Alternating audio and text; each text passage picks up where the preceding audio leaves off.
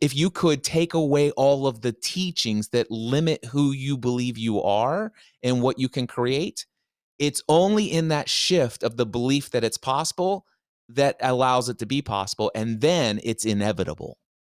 Welcome to Inside Out Career Design. In this show, we're obsessed with answering a single question. Is it possible to create an authentic, meaningful, and fulfilling life you love while building a successful and rewarding career? My name is Peter Axtell, and I'm here with Nicola Vetter. We're co-founders of the whatsnext.com Career Insights platform and creators of the groundbreaking Motivation Finder assessment. Join us as we seek to transform suffering into joy for millions of people stuck and confused in their lives and careers. We'll share our insights, discoveries, and life lessons and talk with career experts, leaders, spiritual guides, psychologists, data scientists, coaches, anyone who might hold a strategy or answer to the age-old questions of what's next for me and what should I do with my life? Are you trying to figure out what to do with your life? To figure out what to do with the precious time you've been given on this earth? Or to figure out what only you, as a remarkable and unique individual, can bring into this world? If you are, please join us for one of our live and completely free online workshops where we cover different topics to help you figure out what to do with your life and career without wasting precious time, taking wild guesses, or risking it all. To save your spot in our next live and free workshop, go to whatsnext.com/workshops. We can't wait to see you there. Again, that's whatsnext.com/workshops. Hello and welcome to another episode of the Inside Out Career Design Podcast. Our guest today is Cliff Ravenscraft. Cliff is a master business coach, mentor, and speaker. His focus is to help you break free from any beliefs and or behaviors that are holding you back from living the life of your dreams and doing the work you feel most called to do in this world. I've been following Cliff for quite a while, and he inspired me to start paid mastermind groups. He also reminded me to constantly improve my belief system. It's obvious that he has the heart of a servant, and his purpose in the world is closely aligned with what we're doing, but he approaches it from a different angle. That's why we were so excited to talk with Cliff. And in our conversation, we talk about when he discovered podcasting, he initially thought nobody would want to hear his voice. But he followed his passion for sharing his thoughts and knowledge with others, which led to his podcast success. How the magic and success that happened in his life was a result of following his heart and recognizing his true calling in life, and then taking massive action to bring that into reality. How the quality of your life will be determined by the quality of your emotional state. Why it's important to trust your intuition, follow your passions, and understand that everything is connected in life. And how the power of mastermind groups can help you achieve your goals and reach your full potential. And now it's time to listen and learn from Cliff. Welcome, Cliff. It's so great to be on with you again. So let's dive right in. What were the most significant what's next moments for you that changed the course of your life? Oh, wow. There are so many next moment versions, those moments that have shifted my life. One that stands out to me, and it probably one of the most difficult ones. I mean, outside of becoming a husband and making that decision to partner with someone for life and experiencing the birth of my 3 children, but when it comes to this career, this work, this my identity in the world, my purpose, my vision, my mission. The biggest one that stands out to me is making the decision to leave more than a decade of a career built inside of a family business that was owned by my mom and dad. My grandfather started the insurance agency in 1937. And right after getting married, they hired me to come work in the family business to set up their computer network so that they could go digital. And I said, I'll come work for you on two contingencies. Number one, if I'm ever offered an opportunity to become a full-time pastor, no matter how much less money I would make, you have to give me your full blessing to leave to go pursue that. That's because that at the time was what my vision of the future was. And number two, I will come and work on your computer networking and all this other stuff, but I don't want to go get my insurance license. I don't want to sell insurance because that's just not my path in life. This is your guys' path. That's perfectly fine, but it's not what I want to do with my life. And so they gave me their blessing and said, yes, we come help us, please. We need your computer skills. Well, after a few months of working in the family business, setting up all their computer skill or our systems, I am now the most overpaid file clerk you can possibly imagine on the planet. What am I supposed to do? And I'm doing all of this processing of people's insurance quotes that used to take my dad like an afternoon to do a big quote. I can do in 5 minutes on a computer system that I've set up. So I'm doing all these quotes. My dad places the phone call to the person who called in earlier in the day, gives them the price, and they say, I want it, and they come in and sign it, and he gets a big commission, but laws say that he can't share that commission with me. He says, you're doing most of the work. If you just went and studied for a couple of weeks, passed this course, you'd get your license to sell insurance, and I could pay you extra money on top of this. And so eventually I ended up getting my auto, home, life, business, health, all of the insurance licenses. And then all of a sudden my income went through the roof. And before I know it, I'm now a licensed insurance agent professional in my community, well respected. And I began to see that the ministry that I was doing in the world, in my community, was far greater than the ministry opportunity I was having in my local church. And at the time, I was attending a Nazarene church, and a mega church for them would be like 400 people as members. That's maybe not accurate, but in my mind, that's how I perceived it. And so here I am in my community. We've got like 16,000 clients or whatever. And I'm often the first person someone calls if their house is just burned to the ground, or a tornado just struck, or a daughter was just killed in a car accident.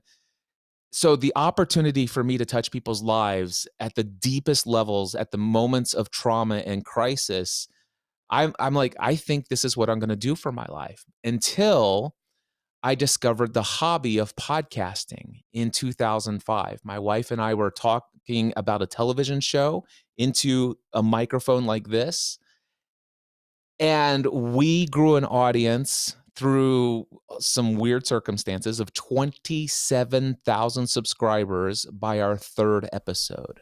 What We were were those one of weird circumstances?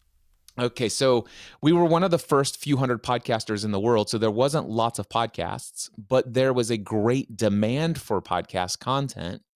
And there were already 5 different podcasts devoted to the television show Lost, because this show had millions of fans around the world, and they had all sorts of hidden clues and Easter eggs in this show.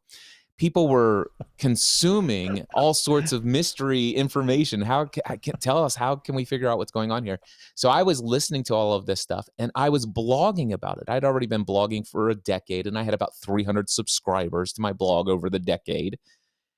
And then I came up with this theory based upon what all this stuff I heard in these podcasts and searched online. And I think this is great. And there's this show called The Transmission, Ryan and Jen Azawa in Hawaii. And they said, hey, you can send us audio feedback. So I recorded a 3.5-minute audio file describing my theory about what's going on in this show. And I had screen captures to prove it. And I made mention of my blog where they could see everything. They played my 3.5-minute voice audio clip. I felt like, oh my gosh, this is like when I was a kid and my voice was on the radio making that, hey, I've got a request for a song and they play my voice and I'm recording it onto cassette tape. I'm like, oh, this is the coolest thing ever. So I felt that way like a kid when I heard my voice on their podcast. And the next day, my internet blog gets shut down. It says account suspended, contact billing department. And I'm like, what's going on? And they said, you've exceeded your bandwidth. You owe us thousands of dollars. And I'm like, what? And they said, yeah, your site has been hit so many times, and this is how much data we've transferred. What happened is Entertainment Weekly actually was listening to that podcast. They heard my voice. They heard my blog, or they went to my blog afterwards. They loved it. They wrote an article at EW.com and sent millions of people to my website. Wow. You couldn't make this up. You Yep. couldn't. So then all of a sudden I have these people emailing me and say, Cliff, oh my gosh, I love your voice. And I've been consuming your blog. I can't believe you've been doing this for a decade. And this is amazing. Oh my gosh, you should have your own podcast. And at the point back then, I'll admit to you, I was very ego driven, and it kind of stroked something inside of me. And I'm like, yeah, I like this. I'd love to be internet famous. Let's do this. So I created a podcast, and the very first episode was just me. And then I recognized, it's like, wait a second, there's enough people here who want to listen to me talk about the television show Lost that if I did a weekly show on this, we could do something with this. So I invited my wife to join me on the second episode. And then after that was published, the 5 podcasts that I told you about that existed before us about the television show Lost, they had already created what was called the Lost Podcast Network. So they had created a blogger account that allowed them each to share the login, and each of them had their own independent podcast feeds, but they shared this one. And they said, Cliff and Stephanie, we would love to invite you. If you want, you can syndicate your content to our Lost Podcast Network feed, which already had over 25,000 subscribers to it. So our third episode had our few subscribers and their 25,000, which we had an immediate audience of 27,000 subscribers within our first month of podcasting. And that grew over the next several months to over 60,000. Cliff, as I said, you couldn't make this up. So when you want to talk about synchronicity, serendipity, when you look back on that, what do you think?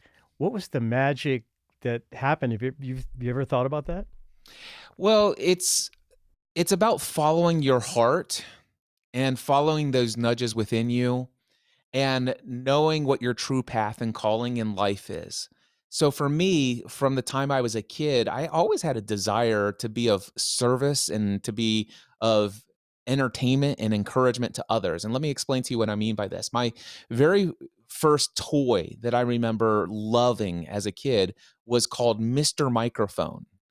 And it was this little transmitter built into a cheap plastic microphone, and you could broadcast to your local FM radio station within like a couple hundred feet.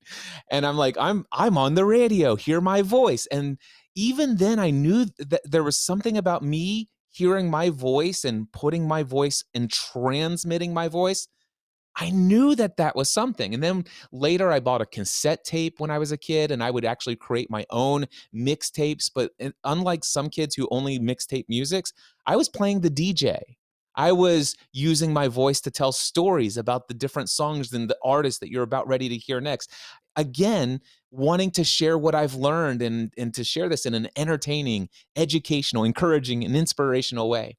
And when I was a 13-year-old kid, I had a CB radio. It was made by Realistic, which was Radio Shack. Yeah. Yeah, Yeah. So I had this Realistic Radio Shack base station CB radio. And I broadcasted an illegal radio show every Tuesday night for 2 hours. And when I say illegal, what I mean by that is I would key up the mic for 40 minutes in monologue on channel, I think it was like channel 27 or something like that. And I would be broadcasting from Northern Kentucky across the river to Price Hill in Cincinnati, Ohio. And I would take in live callers. And how I did that is I just said, now I'm going to unkey the mic here. If anybody wants to call in, feel free to ask me a question. And I would take in live calls. Do you see that? For me, when I am, of course, had the insight to start a blog in 1996, it's like, this is great. I'm enjoying putting my written word out there. But what I really love most is I'm using Microsoft Net Meeting, I believe was the name of it. And I was using that to have voice chats with people all over the world. And I'll never forget how the first time I talked to somebody from Australia, and this is how naive I was. I was like, "You mean you guys have skyscrapers in cities?" And they're like, because the only thing I knew was Crocodile Dundee. So I was so naive, but the internet has opened up my mind to see what life is in other parts of the world. And I'd always had a passion for finding ways to have conversations, audio conversations with people on the internet. And then when I discovered podcasting, I'm like, oh my gosh, this is amazing. It would be a dream come true for me to have one of these. I'm sure nobody would ever want to hear my voice, though. It's like, why would they listen to me? And then all of a sudden, this came about, and serendipitously, here I am. It's like, yeah, I'll record more than 3.5 minutes. I'll record a podcast episode every week on this TV show with my wife, and yeah. So how do I see it? I see it as divine guidance of the universe, just opening up a path that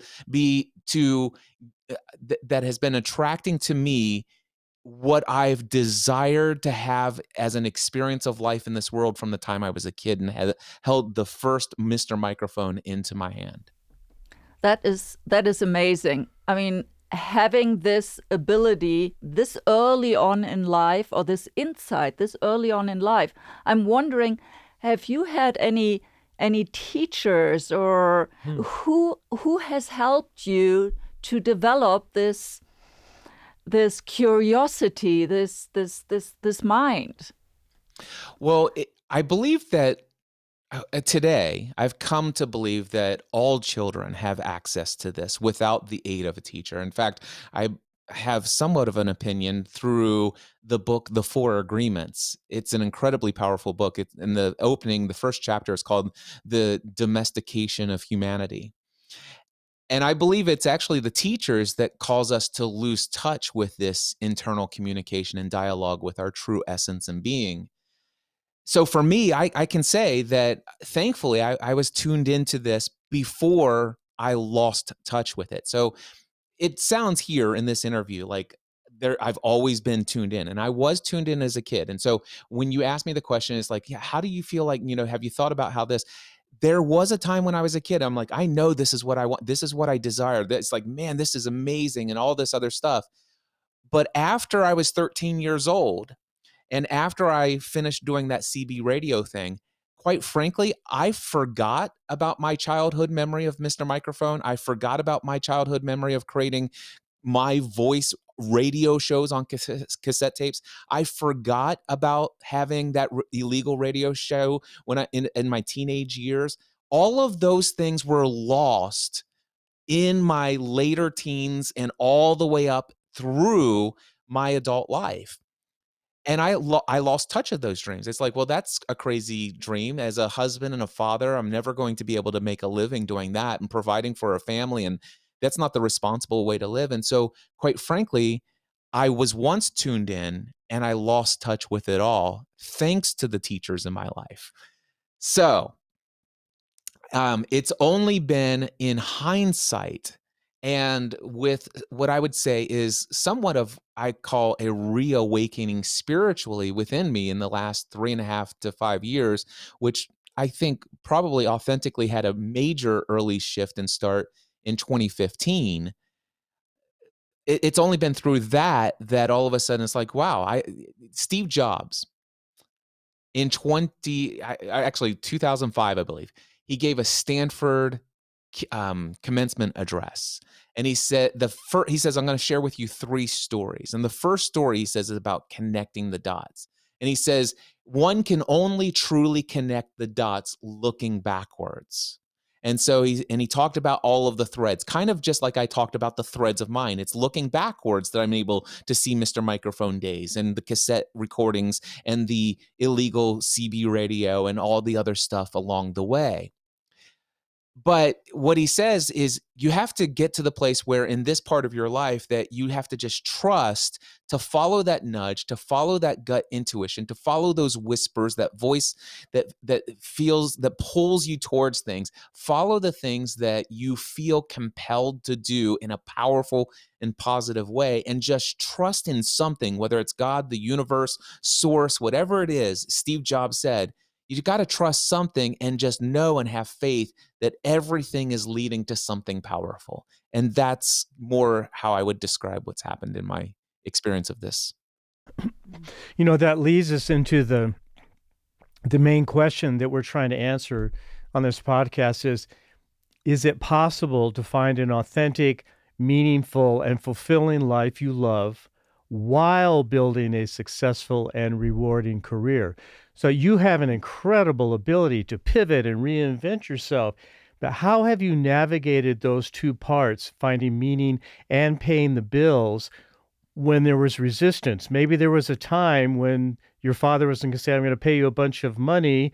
Maybe there was a time when there was some resistance and you were worried about paying the bills. So how did you pivot and reinvent yourself and navigate those two parts? Well, I'm going to share and answer all of that for you. I'd love to answer the question, though, that is the premise of your show and really stands out to me. Is it possible to have an incredibly profitable, financially prosperous career and do what you most want to do in the world? And I believe that the answer is yes, and I believe the answer is no. And they're both accurate depending on whether or not your belief is the answer is yes or belief is no. So if you believe the answer to that question is no, then it will be impossible for you to have a profitable career doing the thing you most love to do in this world. But if you could shift that belief and break up with all of the things you've been taught or picked up and consumed into your system of beliefs over your entire lifetime, if you could take away all of the teachings that limit who you believe you are and what you can create, it's only in that shift of the belief that it's possible that allows it to be possible, and then it's inevitable. So that's my thought about that question. And then, yeah, I see you there.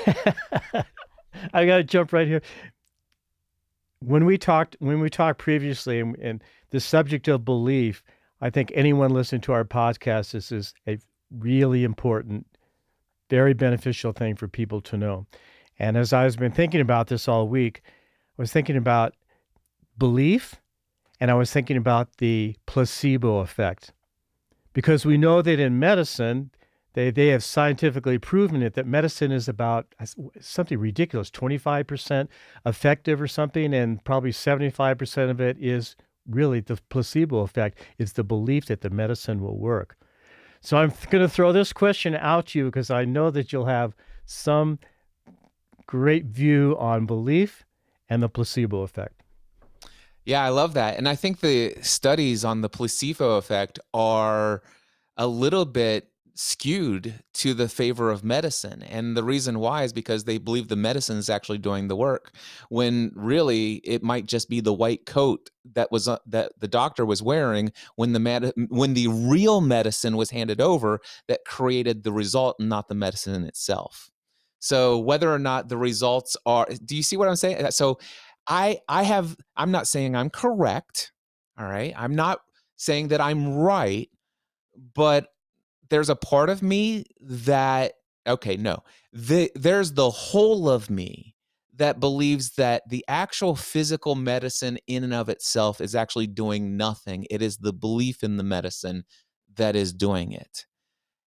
Now, with that being said, I recognize that myself as ego Cliff Ravenscraft and all the things that I believe about who I am as a physical being and all of the things that I believe are right and wrong and true and all this other stuff, I must admit that I probably at times will require medication that I have been told is proven to be effective for me to overcome my lack of belief. And so I'll give you a perfect example. In November 2021, I had COVID, and uh, I went for probably about 6 or 7 days, and it was getting progressively worse, and this was the Delta variant. So I think that might have been the second one.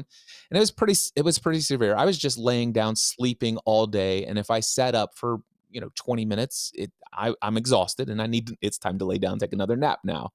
Thankfully, I was in such a way that I could breathe, but it was getting more and more challenging. And unfortunately, I watched the news media for the first time in over a decade when the coronavirus breakout occurred. And I began to watch that news media every day. I watched every press briefing, and I watched them in full. I listened to every question, every response. And I was not, it's not that I was worried and anxious. I'm just like, okay, I'm being told that this is something that's like the Black Death of the Dark Ages or something like this, and that we're all going to die, and this is what we need to know. And I'm like, and so there's so much of me that had been conditioned to believe certain things that, hey, if this isn't tracked, if you don't do this, if you don't get this, you're not going to get well, and this is going to lead you into hospitalization, intubation, and at that point, you're pretty much dead.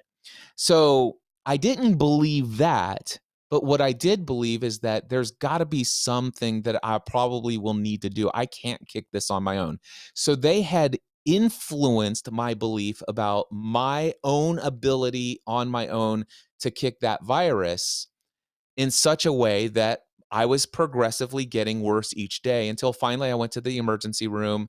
They confirmed that I had COVID. And then they said the next day, hey, we're going to give you these antibody infusions, these 4 injections. And now you're looking at a guy who most of his life has had only 2 fears, snakes and needles. And they wanted to I can shoot relate. they wanted to shoot 2 needle or a total of 4 needles, 2 in my right arm and 2 in my left arm. And I'm like, the way that I was feeling, it's like, by all means, whatever, just do it. And they told me that this has been incredibly effective for those with COVID, and you'll usually start to experience results within 24 hours, and within a couple of weeks, you'll be over this, and you may have some lingering things. Now, I have studied over the since 2015, a lot of things, but one of my great interests has been hypnosis, clinical hypnotherapy, and I've discovered what's called the power of suggestion, and I know what is called autosuggestion. And I personally believe that my subconscious mind said, okay, this is what the doctors have proven to be effective. This is what they say is likely to happen. This is how everybody is getting results. This is the most effective treatment. I accepted it. I believed it. And word for word, syllable for syllable, that was my experience of life following that event. So, yeah, Oh, I don't know if that oh. is in alignment with what you thought I might share, but that Well, I it it's worked. something new. It's something new, right? Okay, I would like to shift this a little bit from medicine Yep. to success. You have a Yes. lot to say about how a person's mindset affects their chances of success. So let's talk a little bit about that. Yeah. So, okay, this goes back to the question about with my dad and the insurance agency. Can one be incredibly profitable and also do what they love for a living? Now, you could probably tell what my belief system and my mindset was when I first began working for my family's insurance agency. I said, hey, I most want to do in the world be a full-time pastor. I want to be of service to others. I want to encourage and inspire and equip people, and I want to use my voice and on a stage to speak to people on a weekly basis. That's what I want to do. And you have to be okay with the fact that I am going to be a poverty stricken family provider for the rest of my life, and you'll have to give me your blessing. That, I mean, in essence, that's what I said. If I'm ever offered this opportunity, I know that my income would never be what I could make here as an insurance agent. Well, after becoming an insurance agent, and I told you I began to see the additional revenue, we were a very successful insurance agency. In fact, when I began selling life insurance, I got to the place where I was in the top 10 out of 14,000 agents with Grange Life Insurance, in the top 50 of 48,000 life insurance agents with auto owners life insurance. And I was in those top rankings the same year, selling for two different companies. And for anybody who's watching this that knows how insurance agents get paid, I got commissions on term life, which is next to not. I mean, it's term life insurance policies are very inexpensive. And all the people that I was competing for in those rankings were all selling permanent life insurance policies. So I I was selling a lot of life insurance, and I was doing it incredibly effectively. In fact, I'd have somebody who's 27 years old come in and like, I don't want this. And I would have some conversation with them. It's like, okay, now I've got it for my entire family. And they would go get all their brothers and sisters and cousins and their parents, and they would bring them all into my office to have me present to them why they should have it. Mm, That's how effective I was. So all of a sudden, here's what happened. I began to see a shift. Wait a second. I am using my voice to educate, encourage, entertain, and inspire within my clients, all of this. So I will tell you, for about 8 years, I saw my role as an insurance agent in my family's insurance agency, owned by my mom and dad. I saw that as perfect alignment at the time with my greatest passion and desire in the world. And yes, I was incredibly profitable. I was in a high school of, or graduating class of, over 220 students or something like that. And I know for a fact I was the highest paid out of anyone that graduated with me in high school. So yes, I believed it then, but after I discovered podcasting, started getting all of these questions from people all over the world.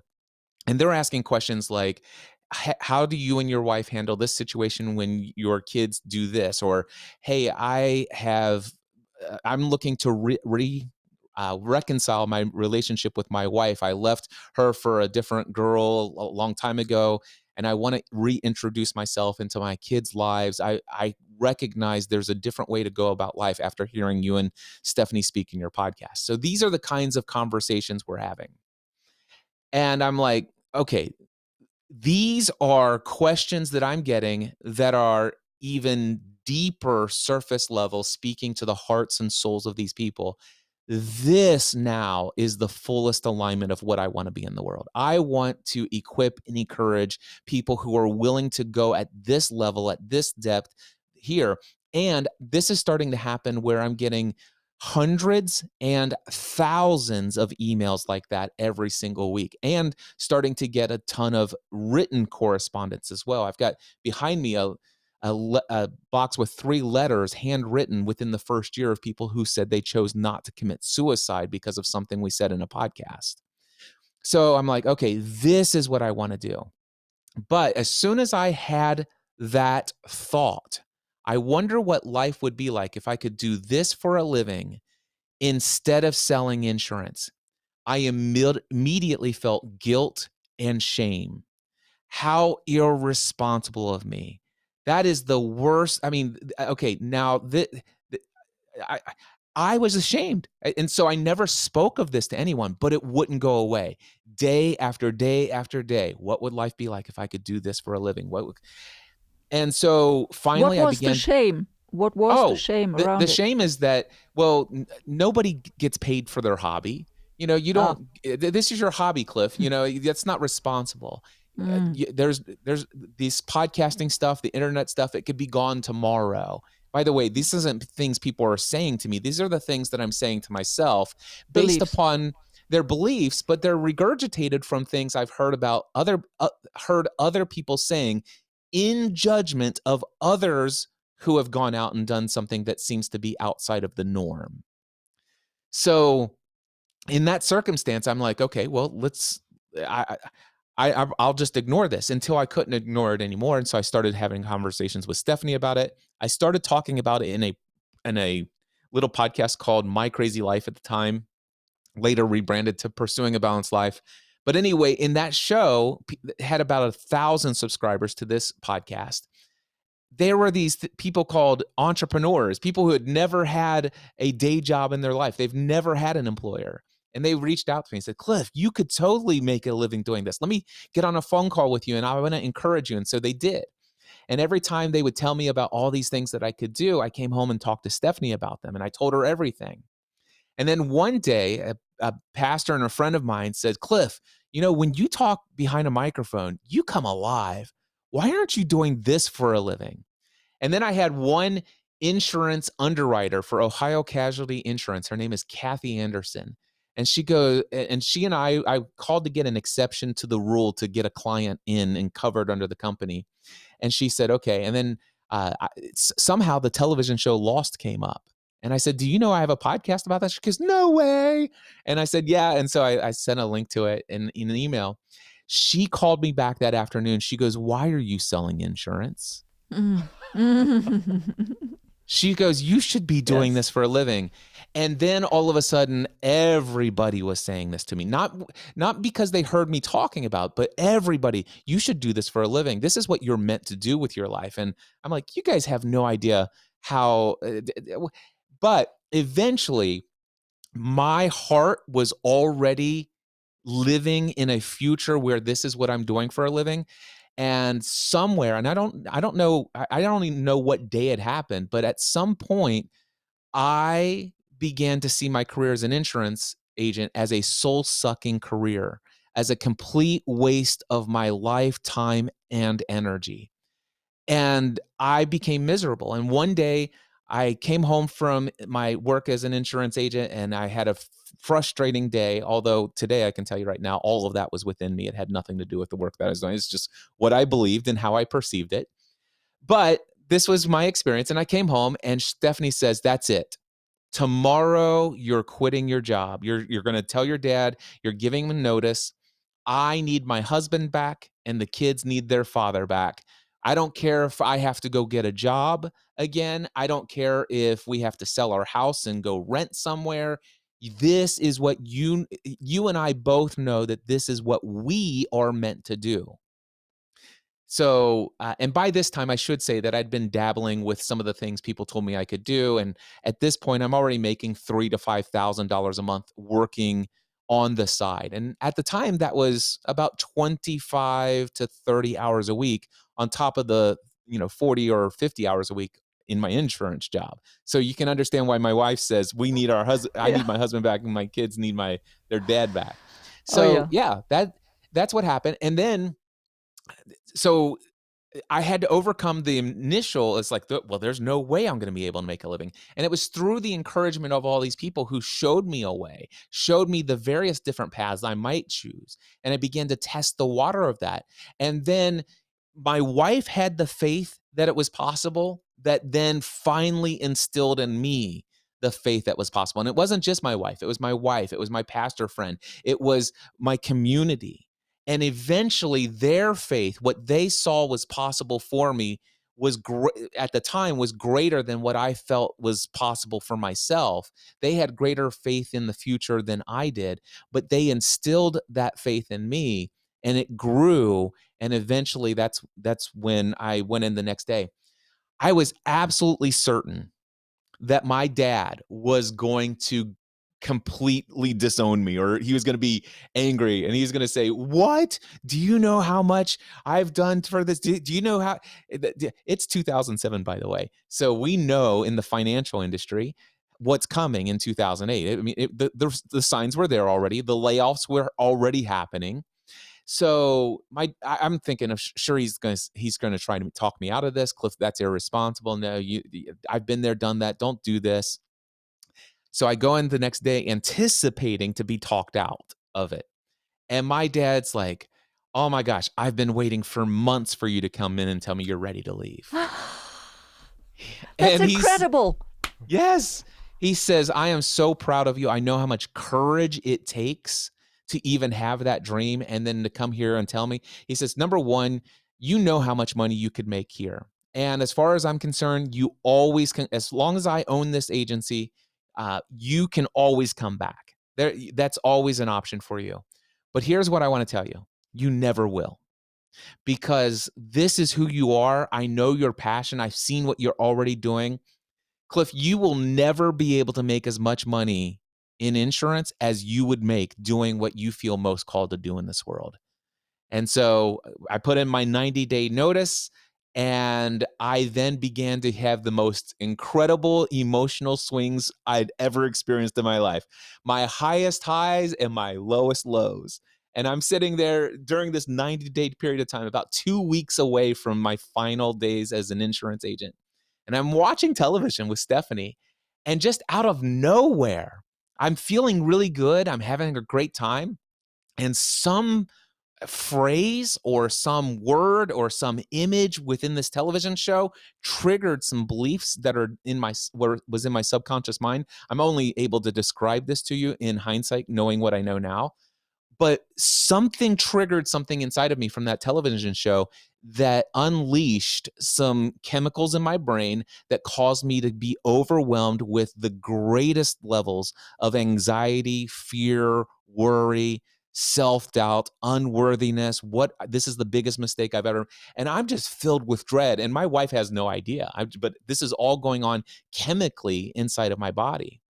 And this is what I began to experience. And so finally, January 1st, 2008 comes along. I am full-time self-employed. I'm like now hot. It's like, here I go all day, every day. I'm in control of my schedule and all this other stuff. And I have ups and downs all throughout 2008. But here are some issues that I had. I had some beliefs about money. Number one, I had beliefs that you have to work hard to earn money. And if you don't work hard, you haven't earned it.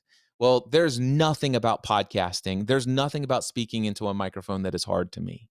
So the only way that I feel like I could make this hard is by working insane number of hours. And then it would be physically exhausting to me. That would equate hard. So therefore, that's what I did. So by the way, I worked about 12 to 14 hours a day, 7 days a week, without taking a single day off for the first 9 months. And after 9 months, I finally decided to take 1 day a week off on Sunday. But I could only allow myself to do that if I would increase the amount of hours I work the other 6 days of the week. Because I had to, because the only way I can earn money is to work hard, and that's the only way to make what I'm doing hard. The other belief that I had is that the more difficult something is, the more you should get paid to do it. So the opposite of that, obviously, is that the easier something is, then it, why would you get paid for that? Anybody could do that.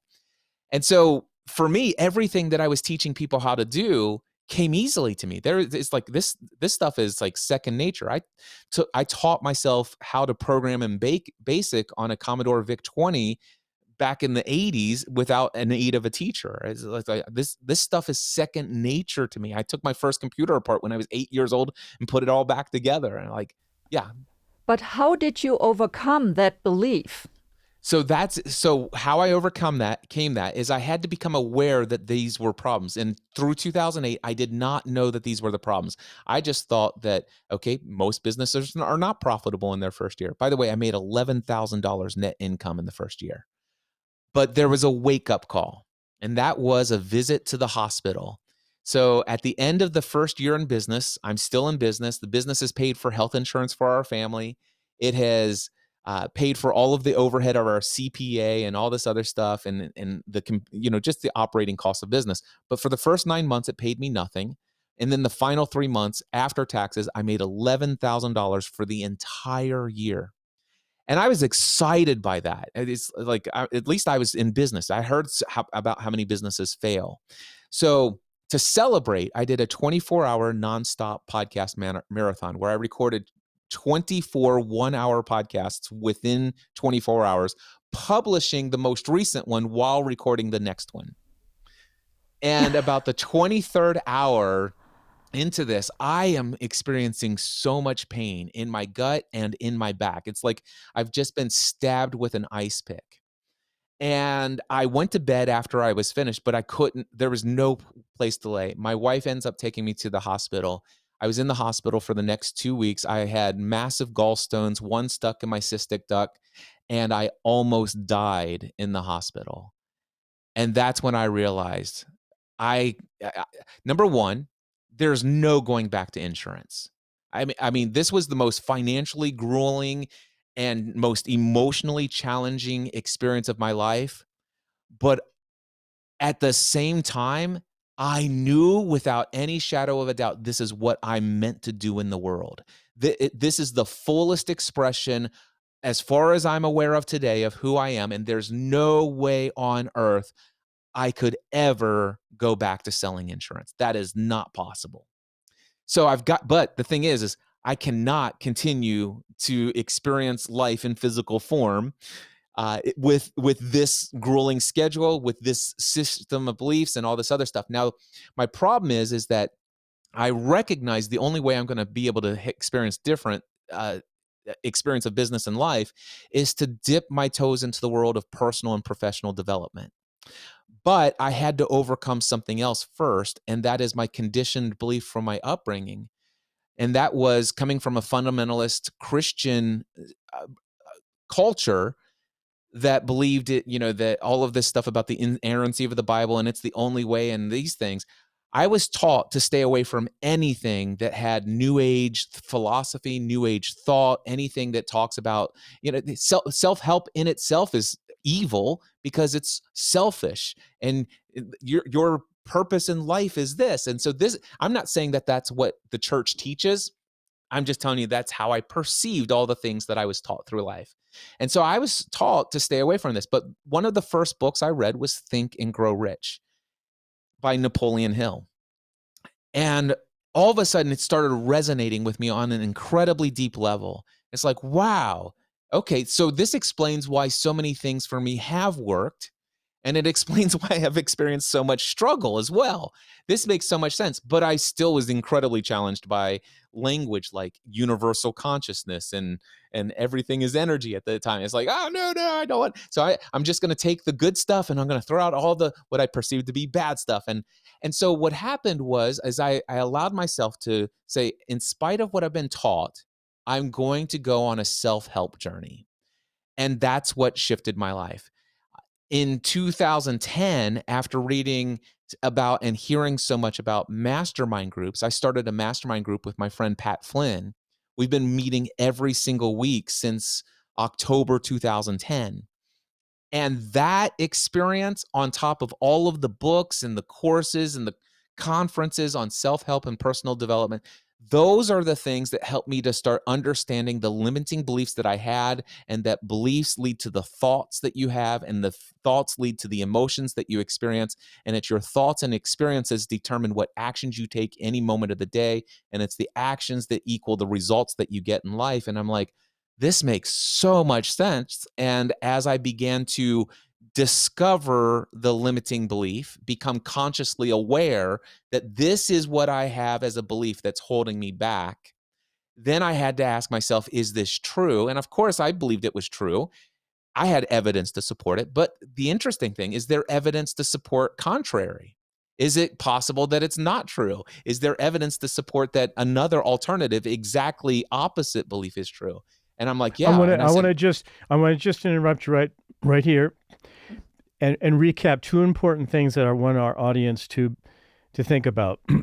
We just interviewed this wonderful woman, Taylor Harrington, who worked for Seth Godin. She's a 26-year-old dynamo of a person, and she said something so profound. When she lost her dream job, she made sure that she surrounded herself with the kind of people that wanted to help her win. So what you described, well, it gives me chills. You described I think there might be angels in the world, Cliff. That the woman at the insurance agencies, Cliff, you really need to be going and doing this. I would get a kind of message from the universe. And then the people around you, your wonderful father, your fantastic wife, all these people, the people you are surrounding yourself with, is the soup that is giving you the encouragement. You could have been in a whole different peer group that said, this is crazy and you better give it up. And you could have been at a vulnerable place where you said, I believe what you say. I really can't do this. But you surrounded yourself, or you landed in an environment that encouraged you to do that. And I think that piece is very important. And that leads to the part that you were talking about, masterminds. We were going to talk about that later, but I think we should talk about masterminds right now. Yeah, let's do that. Great. So I want to tell you about a mastermind I had before I knew the mastermind principle. So God was leading me, or the universe or source, whatever you want to say. I still use the language God for myself personally, but God was leading me to incorporate the mastermind principle well before I knew what the mastermind principle was. So I'm like, I know nothing about starting a business. I have no experience of what it's like to own and operate a business. But I know people who either own businesses, or who have fathers who own businesses, or who are top executive leadership in businesses. So I created a list of 10 men. Now, and by the way, in foresight, it would have been nice to have some women's perspective in there as well at the time, but I did not have that perspective then. But I surrounded myself with 10 men, and I created what was called a Google email group. So I could send a message and it would go to all 10 people. And if one of them responds, all 10 of us respondents got it. So it was just this group thread. And I said, anytime I have a question, anytime I have a concern, anytime I'm overwhelmed with fear and anxiety, will you be my support group? Will you be my encouragers? And these 10 people, who did not know each other for the most part, just a handful did. So this was my first support group. And let me tell you, without that support, I would not be speaking to you right now. I'd be selling insurance, or I'd be 6 foot in the ground, actually, probably. Yeah, I'm certain I'd be 6 foot in the ground. So anyway, here's the situation. I want to tell you that after a few months of actually after about 6 months of not having any income, my wife and I decided to sign up for, and oh my gosh, it's so funny that I even hesitate to say it to you now because it's no big deal. But we signed up for government assistance. We signed up for food stamps to put food on the table for our family. And I had been conditioned that that's horrible. It's like that this is a terrible thing. And it was an incredibly difficult decision for me to choose to do that, to sign up for government assistance. It's like, gosh, that just proves that you're a failure, and you're just another one, skimming off the hard work of everyone while you're pursuing your hobby. This is the narrative, that's the thought process that was going through. So I went to my group and told them that I was thinking about signing up for food assistance, and and here's the narrative that's going in my head. The very first person that responded, I won't say his name, but he responded, he says, "That's it. I'm done. I tap out. Cliff, I have supported you in everything, but this crosses the line. You are incredibly selfish. You are an irresponsible husband and father, and if you can't afford to put food on the table for your family, it's time for you to go back and get your insurance job with your mom and dad." And he was the first person to respond. And I got to tell you, it confirmed all of my worst fears. And like, gosh, in a way, I was thankful for somebody who would be so honest with me. And I was just waiting for all of the other confirmations from the other 9 men in my group to come in, except for the fact that about an hour later, a second thing did come in, and it says, "Cliff, first, delete him from this group and never speak to him again about your hopes and dreams." Let me tell you something. You absolutely deserve to go pay or apply for that assistance. It is made for people like you. for people who are contributing and creating something that's profound. The number of years since you were a young kid, 16 years old, you've been paying taxes, you've put into this system, and you're just taking out what you've invested. And not to mention the fact you are going to be so incredibly wealthy and financially successful that whatever assistance, forever, how long you're on it, you will pay in a single paycheck in taxes one day that will be equivalent to what many people would have as a lifetime on this program. So go and sign up. And then everybody else in the group says, absolutely, we agree, delete him. Don't ever ask him for advice again. You don't need people like that in your life. And so again, that's the importance of having a mastermind group who can help you see things outside of your own limited perceptions. You know, the other day, one of our clients was talking about they have this doomsday scenario that is constantly playing in their head. I'm going to spend all my money and I'll be out on the street one day, even though that is literally not what their situation is. I mean, they don't have millions of dollars or anything, but they really believe that this is going to happen. Do you believe that it's highly likely that this person will create this result in the future? You know, I can't say that. I can say though that it's very highly likely that he will never pursue something that is in alignment with what he most feels called to do in this world. That he will always take what he has been conditioned, unless he changes his beliefs, he will continue to live in accordance to his belief patterns that says you have to go to a responsible career path and you must always provide from your family in a way that's accepted by society, and that it can't have the hint of you playing around and having a hobby and enjoying your work. That whole quote that says, I can't remember who the quote is, but people ask me, am I at work or at my play? And the one who's truly successful in life can't distinguish between the two. That's my philosophy. That was what I was going after. And until he has that philosophy, he can't have that experience. You know, you work mostly with entrepreneurs. When you're talking to people that don't want to be entrepreneurs, what sort of advice would you give them? They want to have a more traditional career path that you left. What would you say to them? Yeah. So first and foremost, I don't believe that everyone should be an entrepreneur. If you want, I can come back and talk to you about my opinion on whether or not we could all do it. But to speak to them, this is all about living the life that you feel called to live in this world, doing the work you feel most called to do, living in alignment with what feels right and feels good. I would encourage everyone, whether that be climbing up the corporate ladder or whether it be, I don't need to climb up to the corporate ladder. I'm totally fine being a software developer who is a contributor to this team. And if your life is that you've been a part of a engineering team, computer development team, or software development team and stuff like this, and they continue to offer you that next level up, it's like, hey, you've been here. The only way that we can give you a raise beyond this is to make you the manager of this team. But if you find that choosing to lead that team and taking on the responsibility of coaching that team on to success and the interpersonal skills, what a lot of people I've seen is they continue to want to tie success equals financial gain and promotions. And what happens is a lot of people get promoted into what could be their zone of incompetence or their zone of competence, or maybe even what they call zone of excellence, which means like, wow, you're one of the best managers on the team. But in the book, The Big Leap, Gay Hendricks talks about this thing called the zone of genius.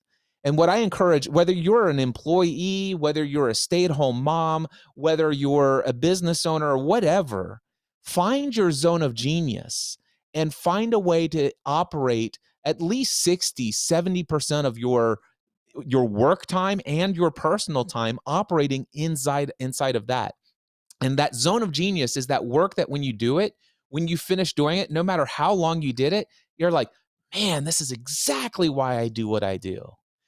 And if you find that sweet spot, my firm belief is that there is a way for you to live a profitable career doing that thing that is that sweet zone of genius spot for you.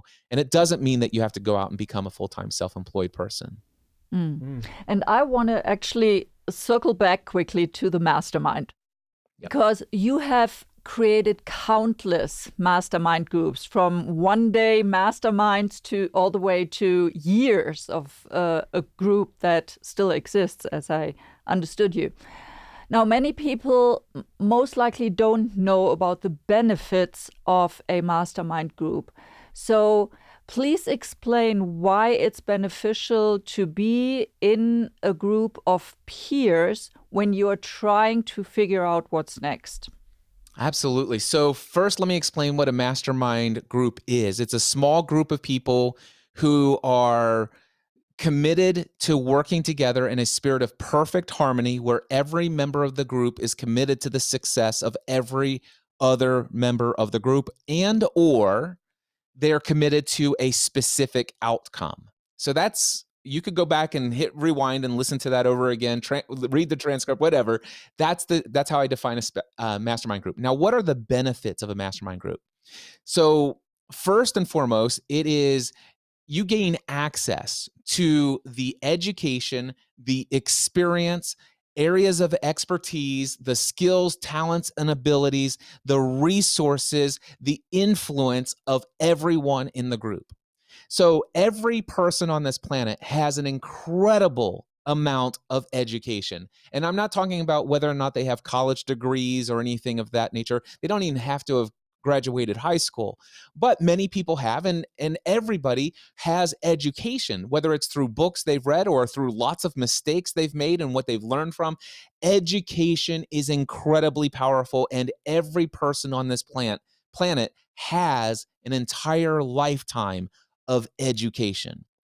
Everyone has an entire lifetime of experience of trying things. And especially if you get into a mastermind group where people's education has been focused towards the desired outcomes that are in alignment with your desired outcomes. So, for example, one of the things that I do is called the Next Level Mastermind, and it's for full-time self-employed business owners.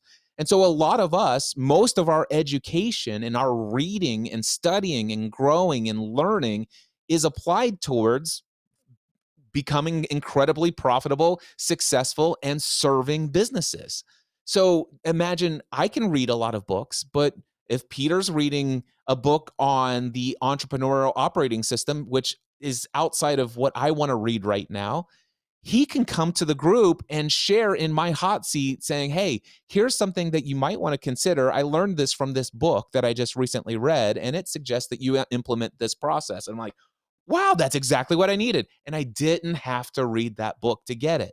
So that's tapping into the education. The experiences also. I'm a firm believer in what's called the MSU business model, and I'll keep it family friendly. So I'll just call it making stuff up. So it's the making stuff up business model. And so all of us who are building businesses, we're coming up with creative ideas for products and services. And we just make up a plan to see if it will work. And we go and implement that plan, and we get what's called results. Some of them are favorable. Many of them in the early stages of a plan of a new product or service are not favorable. So we keep evaluating the result. We change our approach many times. We go back to and we implement something new. And eventually we find a lot of things that work. This is called experience. You could get all the experience on your own, or you could tap into the experiences of all these other people in the group. So again, think about that: education, experience, areas of expertise. In my mastermind group, I have trained over 40,000 people on this planet how to launch a podcast as the podcast answer man. So I have a little bit of experience in the industry of podcasting. There's no reason anybody who's in a mastermind group with me should go sign up for a course on podcasting. I could help anyone launch a podcast in 20 minutes or less. I mean, it should, in my mind, there's no way, if I wanted to, you could give me a topic of a podcast and tell me what my first episode should be about. And if my first episode is 5 minutes in length, I will record the 5-minute episode and I will have the podcast published and submitted to all the podcast directories within 20 to 30 minutes, max. So that's my area of expertise. Now, also mindset, belief systems, changing your behaviors, changing your perceptions, controlling your emotional state. These are all my areas of expertise. You don't have to read books on self-hypnosis. You don't have to read countless books on Buddhism and Hinduism and Taoism and also how can I actually take all of those things and still stay in alignment with what you want to continue to hold on with your Orthodox, Protestant, evangelical, fundamentalist Christian views. I can help you with that. I have lots of areas of expertise. So imagine being able to share that. And then the other thing I will just say is the resources. I'll give you a perfect example of this. I had a friend of mine says, Cliff, I just saw you release this course. Have you ever thought about doing this inside of this system? And I'm like, well, I don't want to learn that system. Well, I have a virtual assistant. I pay 40 hours a week. Currently, I'm only using her for 15 hours a week. I'm paying her no matter what. She's sitting there twiddling her thumbs. Why don't I just give her to you 20 hours a week for the next 3 weeks? That's shared resources. And then the last one I would just want to talk about is shared influence. So it's the relationships. They talk about your network is your net worth. There's a correlation between the two. And so you'd be shocked at how many people, the people you know, the people they know. And so you could get connected and it's just incredibly powerful. So that's not an exhaustive list of the benefits, but imagine the education, experience, areas of expertise, skills, talents, abilities, the influence, and the resources. Beautiful, beautiful. And this I've never is answered that before, you can tell. I can't tell. Well, after all these thousands of hours that you've been on the mic. This is really beautiful. And for our audience, I'd like to put that seed into their minds that you don't necessarily need to be an entrepreneur in order to create or join a mastermind group. I mean, it's normally known that entrepreneurs do that kind of stuff, right? But I believe that, here we are, believes that everybody can, in fact, benefit from the thoughts, opinions, and all the benefits that you just pointed out so well of a peer group, right? Yeah, absolutely. And in fact, when people ask me, Cliff, how long have you been leading mastermind groups? And I said, for over 30 years of my life. And they're like, what? I'm like, yeah. So when I was 18 years old, I decided to lead my first mastermind group, but I did not know that I was leading a mastermind group. It was a group of young adults who met together every single week. I was the leader of that group, the facilitator. And the purpose was, it was a group of myself and other young adult Christians who wanted to read and study the Bible together and have conversations and to live our best lives. That's, in essence, that's a mastermind group. And I have been leading small group Bible studies from the time I was 18 all the way up until 2011. And then I transitioned into more of the kind of mastermind groups that I talk about today for self-employed business owners. All right. So we are sadly at the end of our wonderful conversation here, but we do want to give you a chance to just leave probably one pearl of wisdom for our audience that you really want them to know about before we go.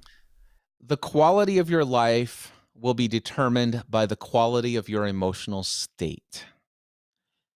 That is the pearl of wisdom that I would like to leave you with. And I want to leave it as a seed that I hope, if you have a fertile heart and mind to hear it, that it will be received and it will germinate and it will grow. And if you haven't discovered the fact that you have the ability to control how you think and to control how you feel, I pray, I hope, I wish, I desire nothing more for you than to evaluate, what does it mean to control my emotional state? What are the tools, the techniques, and the strategies to learn how to get myself out of guilt, shame, fear, worry, lack of self-confidence, doubt. These things block you from your creative energy and ability in this world.